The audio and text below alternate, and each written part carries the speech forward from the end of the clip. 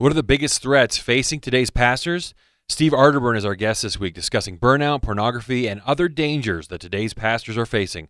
It's all in episode 74 of the Church Leaders Podcast. Welcome to the Church Leaders Podcast, where we're helping you lead better every day. And now here's your host, podcasting from scenic Colorado Springs, Colorado, Andrew Hess. Thanks for tuning in to episode 74 of the Church Leaders Podcast. I'm Andrew Hess, your host. And this week, we're talking with Dr. Steve Arterburn. Dr. Arterburn is the founder and chairman of New Life Ministries. He has a very popular syndicated Christian counseling talk show radio program called New Life Live. He's the founder of the Women of Faith conferences attended by over 5 million people annually. He's a teaching pastor in Indianapolis, Indiana, and author of the very popular books, Every Man's Battle series, several books in that series. But we wanted to talk to Dr. Arterburn today about how pastors can avoid the common struggles that come into their lives and can easily sink their ministries. He gives us a lot of wisdom, how pastors can get help if they're struggling in that. And so now here's our conversation with Dr. Steve Arterburn. Well, Dr. Arterburn, it is such a great thing to have you on the Church Leaders Podcast today. Thanks for being with us today. Glad to be here. Dr. Arterburn, you have done so much work with pastors and ministry leaders, helping them. As you look at the landscape today, it seems like a lot of pastors are under a lot of stress. It seems like there's a rise in burnout, a rise in people leaving ministry for different reasons. As you look at it, do you see that these things are increasing, or has it always been this way? Well, I think it's always been tough to be a pastor, of course, but yes, I mean, we live in a very complex and ever increasingly difficult society in which to function. And so with that, stress levels come up. I think more than anything, we live in an era where temptation is rampant. There's just so many more ways to divert yourself. Pornography being, probably the biggest problem that is faced not just by pastors, but by the people that they minister to. And, the sad thing in any church, you've got more men, literally the research shows, so you've got more men looking at pornography during the week than they're looking at their Bible.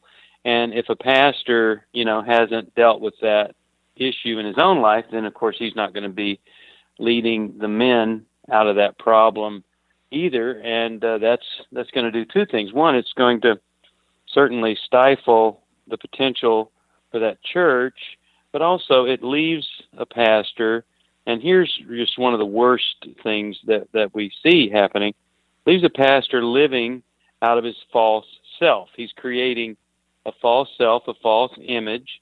And if that's what you're doing, if you can't be open, honest, and real because you've got all these secrets there that you're trying to cover up, then if someone says that they really appreciate you, you don't feel it because you're thinking, well, if they only knew me, or if they respect you, if they express love for you, you don't feel that. And so there's your number one source of burnout, is when you're living such a fake life in front of the people that you serve that you can't even receive love, affection, and appreciation. And so you really get no upside because you're always thinking, yeah, if they only knew me, they wouldn't be feeling that way. So I think the answer to this, in part, is certainly we've got to clean up our act. I'm a teaching pastor at Northview Church, which has been here in Carmel, Indiana. It's been said it's the second fastest growing church in America. And, I just know how easy it is to slip into that false self mode versus the real self. So we got to clean up our own act, and then we can enjoy better whatever we're doing in ministry. We can experience it in a way that we'll never experience it if underneath it all we've got these secret sins that are really holding us down, holding us back. Mm-hmm. And I think that describes so many pastors, even pastors who are listening to this today. What are the things that pastors can do or should do if that describes them, if they have some secrets that they know they need to deal with, but they don't know how, or maybe even don't want to. Well, let's just we gotta. I can't help the people that don't want to. That's the dilemma. I can help you if not only are you aware you have a problem, but you want to do something about it, and then you got this third element, which is very, very lacking in many circles, and that is willingness to do whatever it takes. But first of all, when Ken Taylor was developing the Living Bible paraphrase, he came to Jeremiah 6:14, and he paraphrased it this way. He said, "You can't heal a wound by saying it's not there." And of course, other translations now they read it reads to say that they treat the severe wounds of my people with superficial treatments. But I really like this thing about you can't heal a wound by saying it's not there. So first of all, a pastor can't get better if he doesn't see that he has a problem that needs to get better. So that's the first thing. You got to be willing to take a second look. You've got to start to live a reflective life and see, hey, this really isn't going the way I want it to go. And that scripture, what does it profit someone to gain the whole world, and especially in ministry, if in reality your soul is just rotting away? Then secondly, you've got to say it out loud. These people that say all I need is Jesus, like they totally ignore verses like James 5:16, where we're told to confess our sins one to another, even if you're a pastor, and pray for each other, even if you're a pastor, so that you might be healed. So do you want to stand up in church on Sunday and confess that you've really got some sins you haven't been sharing? Absolutely not. You got to find a safe place to do that. Now, the only safe place that you might do that is a place that you might have been preaching is unholy, and that's in the office of a counselor. It's so common that the person that is the most vocal about, shouldn't go to counseling, God's all you need, just use the Bible and everything, that's a person that wants to stay in control of their congregants. But also, it's hard for you to go from that position to admitting, nobody needs it worse than me. But there you have a guaranteed place where you can open up, deal with it, and it's going to remain confidential. Or you can sue the guy and make a lot of money. But, that's really probably the first step for a pastor that wants to deal with it, is to go to a licensed clinical Christian counselor who's not going to, turn you away from your beliefs, but where you can safely start to deal with the issues of your heart. And then, maybe one day, after you've dealt with it for a while, you can start to open up in other venues, maybe recovery groups or things like that. But to start with, you don't want to just open up, because I've seen so many people really be devastated and ministries destroyed because they shared too much too soon. So you want to be cautious. But the office of a counselor can really be a major, major life transforming option, a great place to start.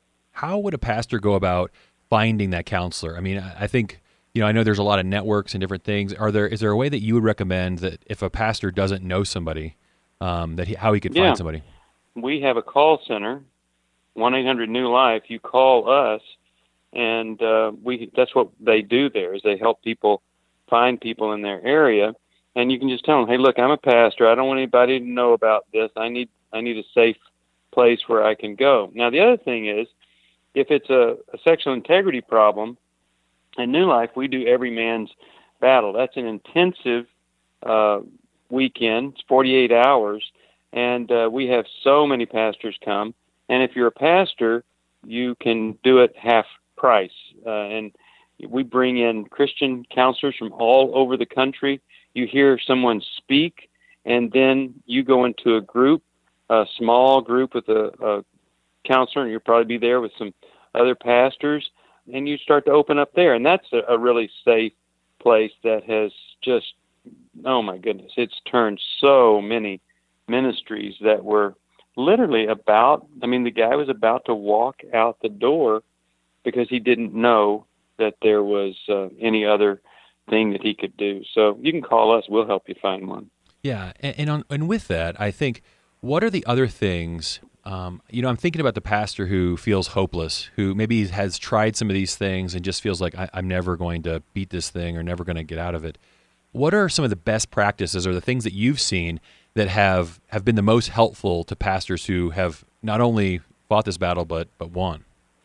Well, if you say you've tried something, well, you might have tried it, but you didn't really work whatever it was that was there. And so you may have to, quote unquote, try it again.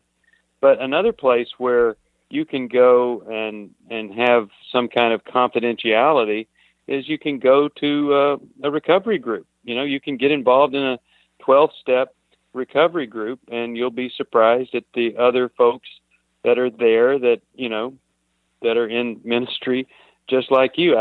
I've gone to groups where I'm just shocked at how much Christian content is there from the other people sharing from their own lives. But some people say, well, I don't really like the 12 steps, and I always ask them, well, what part don't you like? The part from 1 Corinthians 13 or the book of James or the Sermon on the Mount? Because the guys that put those steps together, that's where they say they got them, and then they'll say, well, I just don't like this higher power thing. And I said, well, sounds like to me, maybe you don't like it because you're still the highest power in your own life. Maybe if you would surrender to a higher power, like, there are a lot of people that Jesus is their savior, but their ego or their agenda is still the highest source of power and control in their lives. And until they do something about that,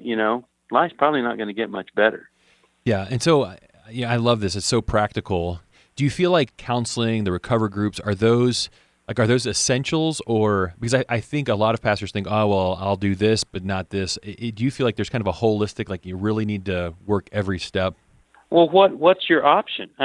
There aren't a lot of pastors that have safe pastors that they can go to and talk to. And if they, if they're in a major denomination and they share some of the things that they need to take care of, they're done. It's over. So the other option is to keep it a secret.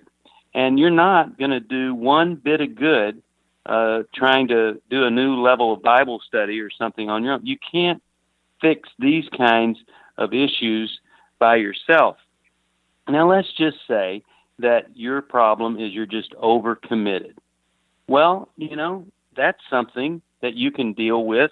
But again, look at the greats who have done something. I was with Rick Warren of Saddleback just the other day, and he asked me how my buddy Dave Stoop is. And Dave and I, we just published this book, Take Your Life Back. And I said, Dave's just doing great. And Rick said, well, back when I was very early in ministry, I collapsed in the pulpit. He said I was doing too much. And I went to this guy, and he said, you ought to go get some help from Dave Stoop. And so he said, you know what, Dave totally changed my life. So what does this spiritual giant Rick Warren do? He goes to see a good, solid Christian counselor. So I don't know. You can try doing stuff on your own. You can try harder. You can all that stuff. But I got to tell you, when you finally are humbly willing to open up to another person, find a safe person to do it with. And if you can do that outside of a counselor's office, great. But why do it? Why not go to somebody who can really help your unique situation? And as a pastor, it is a very, very unique situation that you have. Yeah. I think another error that I hear, or maybe it's not an error, but I'll let you weigh in on that, but is pastors who say, well, I just need to pray more. I can get through this if I just had more time to pray or just, prayed more. Why isn't that just the way to work through this? Well, because the Bible says it's not enough. The Bible says that it isn't enough just to pray. you have to confess to another person. You have to open up your life, humbly open up your life to another person. And I just think the act of opening it up, that kind of humility that it requires to open up, that's, once you do that, you're kind of over one of the biggest hurdles toward healing right there.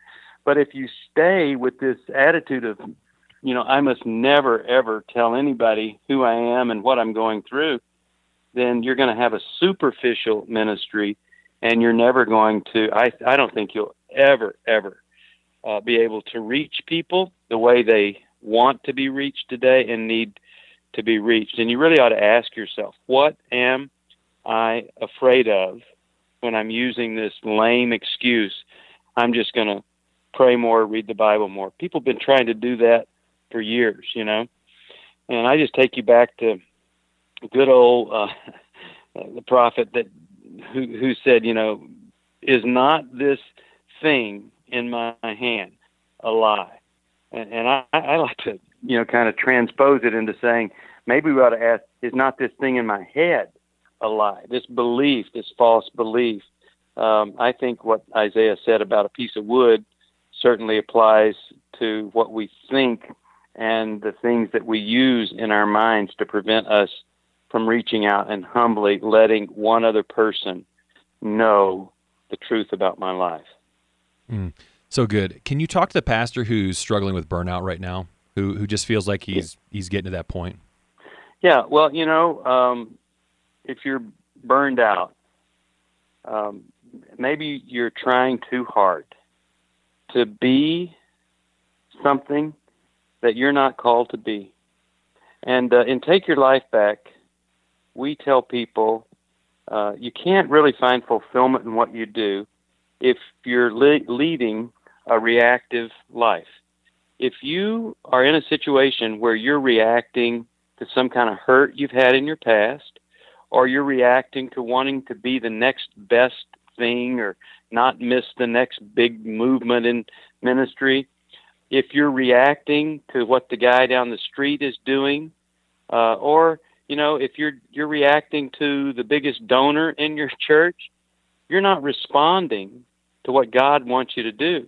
So you have to go from this reactive mode that's based on your effort, it's fueled by your fear, to turning that around and starting to get back in touch with, wait a second, what is it that God has really called me to do? Why was I called into this ministry, and what do I need to do to get back to that? But the biggest producer of burnout, I think, is the reactive life versus the responsive life. And then, as I said before, when you're in the reactive life, living out of a false self, you are going to burn out and you're going to burn up. And you may end up getting out of ministry right at the time when, if you had humbled yourself and sought some help and looked at things from a different way other than my prayers will get me through.